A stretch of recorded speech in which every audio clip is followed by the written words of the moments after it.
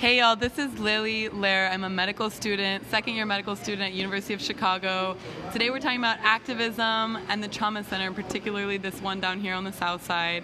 And you're listening to Race, Violence, and Medicine.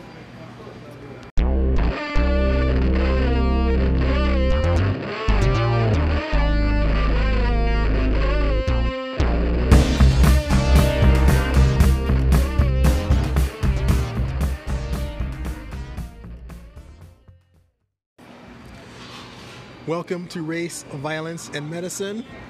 I'm Dr. Brian H. Williams, and I know I told you I was going to be on hiatus for the summer, but I just come across a fascinating guest, so we're going to bust out a new episode real quick. I'm sitting here with Lily Lair. She is a second-year medical student here in Chicago. Also from Dallas, went to the Hockaday School, so we actually have a connection with some folks down in Dallas. But she was telling me about her role she played in helping to establish this new trauma center that is serving South Chicago. So, Lily, thank you for joining Race, Violence, and Medicine. Thank you so much. All right, so it's Saturday. We're in the middle of a 24-hour call. She is shadowing. We just finished a case in the OR, and we're grabbing lunch, teaching her that you got to eat when you can. So we're up here at the cafeteria. We're going to do what we can before we run out of time.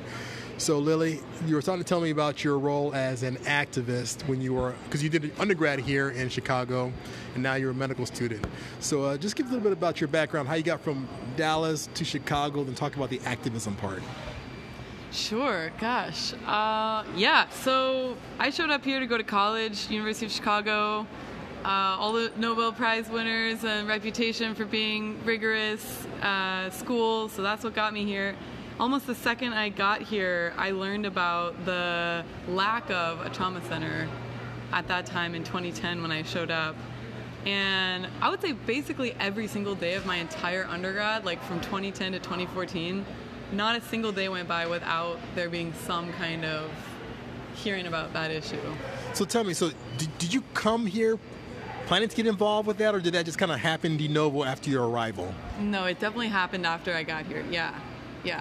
So tell me, how does that happen? Like, you come here for higher education, and then you find yourself as an activist working every day to help get this new trauma center going in South Chicago. I mean, yeah, I was just like, it was just, you can't avoid it. It's like you get here and you realize you're living in a city. You're not in this little bubble of the university. At least I was not interested in being in that bubble. And then you look around and it's like, what do people say they need? What do people want? And literally, like, you know, we worked with like youth organizers from the community, and like they were just like, our friends get shot and then they die in the ambulance going to Northwestern. Like, it was like not rocket science. It was like, okay, you guys need to help us because you pay to go to the school.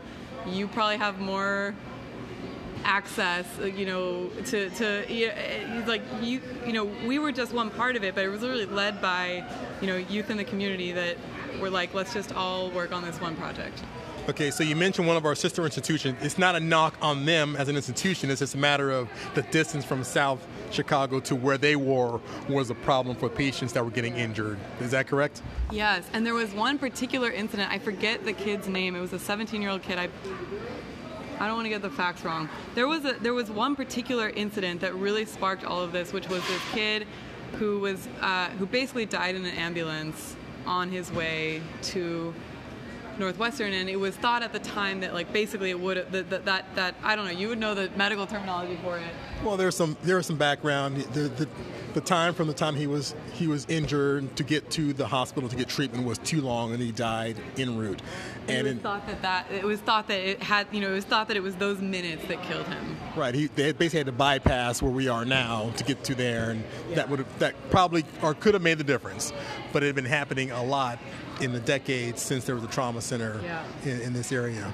So, okay, let's back it up a little bit. Sure. You're from Dallas? Yes. Tell us about your time there prior to you becoming a undergrad here in Chicago / activist, now medical student.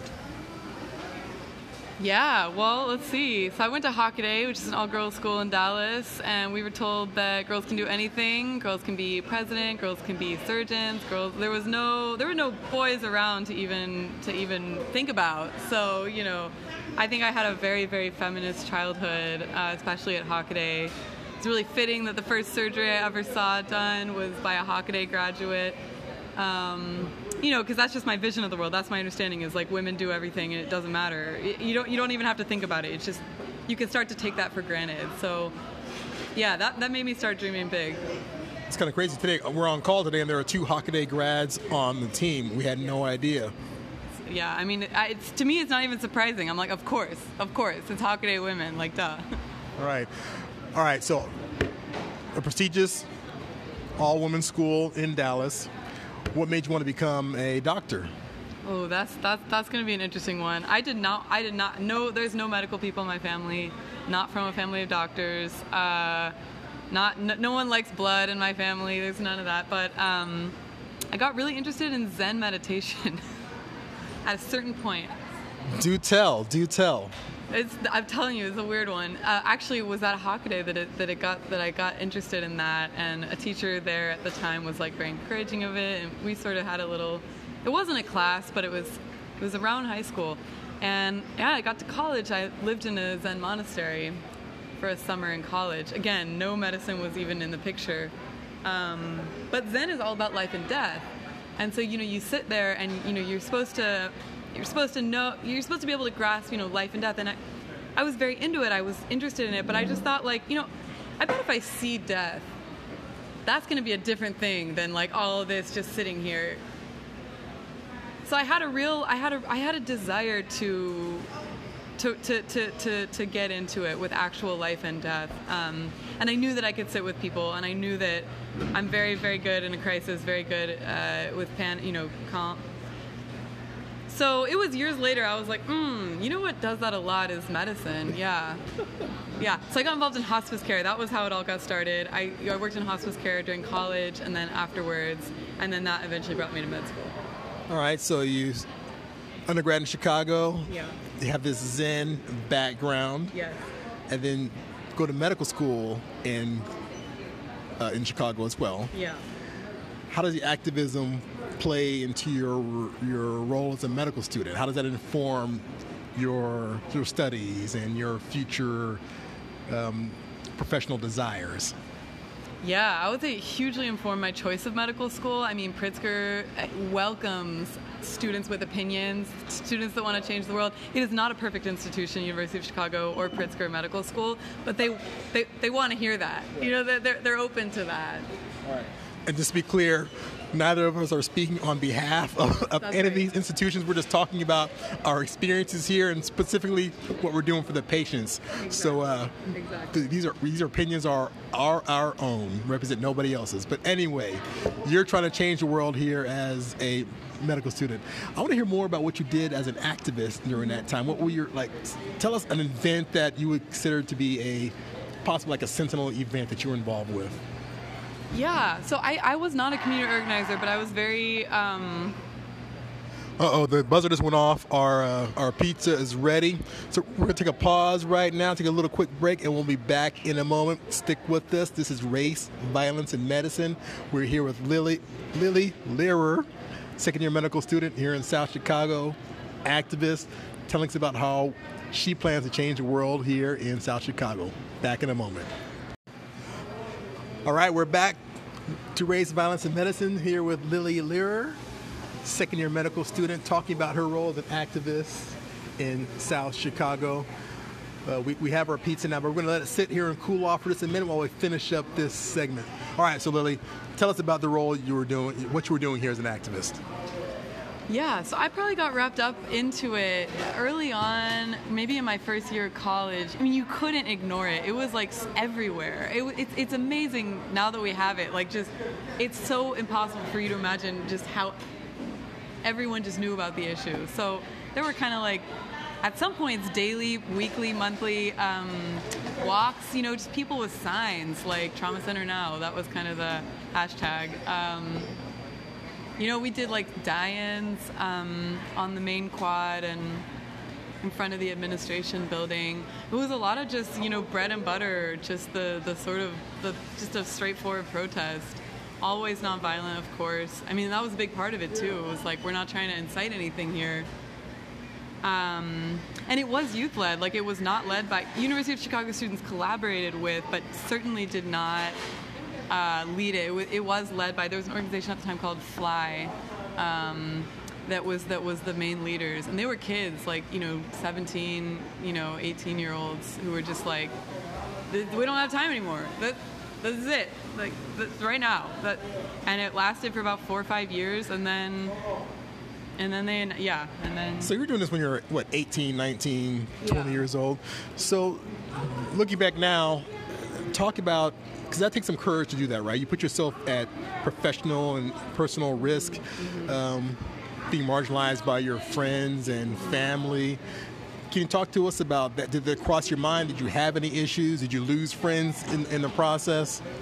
Yeah, I mean, to me, I think I do think about my privilege. I am a white student, and I felt like I had a little more margin to be outspoken and to be, a little less careful, possibly. I do think my privilege was at play there, which was also what motivated it. I was like, look, it shouldn't be, black students or non-students that get involved in this fight. We need to use our privilege too. We can't just stand by while people who actually have something on the line and who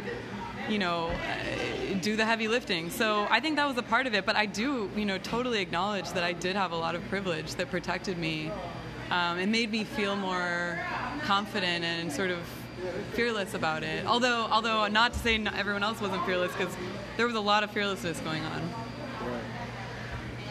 So what's next for you? Besides becoming a doctor, where do you see yourself 10, 15 years from now? That's a great question. I'm getting interested in medical education. I kind of want to tear it all down. USMLE, what's that? Come on. I agree. Okay, yes. Med ed needs to be changed. That should be pass-fail. It should be a pass-fail exam. Right.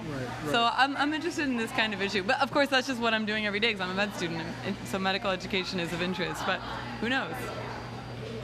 All right. Well, Lily Lehrer, future Dr. Lehrer, thank you for taking time out on the show today. We're going to let you get to your food because you never know when the trauma pager may go off. We have to go to work. So you've been hearing some knowledge from Lily talking about her role as an activist, student, future doctor. There is no need to compartmentalize all that. Medicine is about social justice. We can bring it all together, bring it to work with us every single day, still be successful, and still have impact. And Lily is a prime example of how you can do that. Thank you for tuning in to Race, Violence, and Medicine. And remember, you can get this podcast anywhere you get podcasts. Tell your family and friends. Apple Podcasts, Google Podcasts, Stitcher, Spotify. And if you're not into that, just go to the website, raceviolencemedicine.com. And lastly, check out BrianWilliamsMD.com. Sign up for the newsletter, and I will come to you. You do not have to find me. And I'm most active on Twitter, BHWilliamsMD. Send me your comments, suggestions, critiques, and kudos if you have any of them. It's been my pleasure to spend time with you. We're going to eat and then get back to work. Have a good day.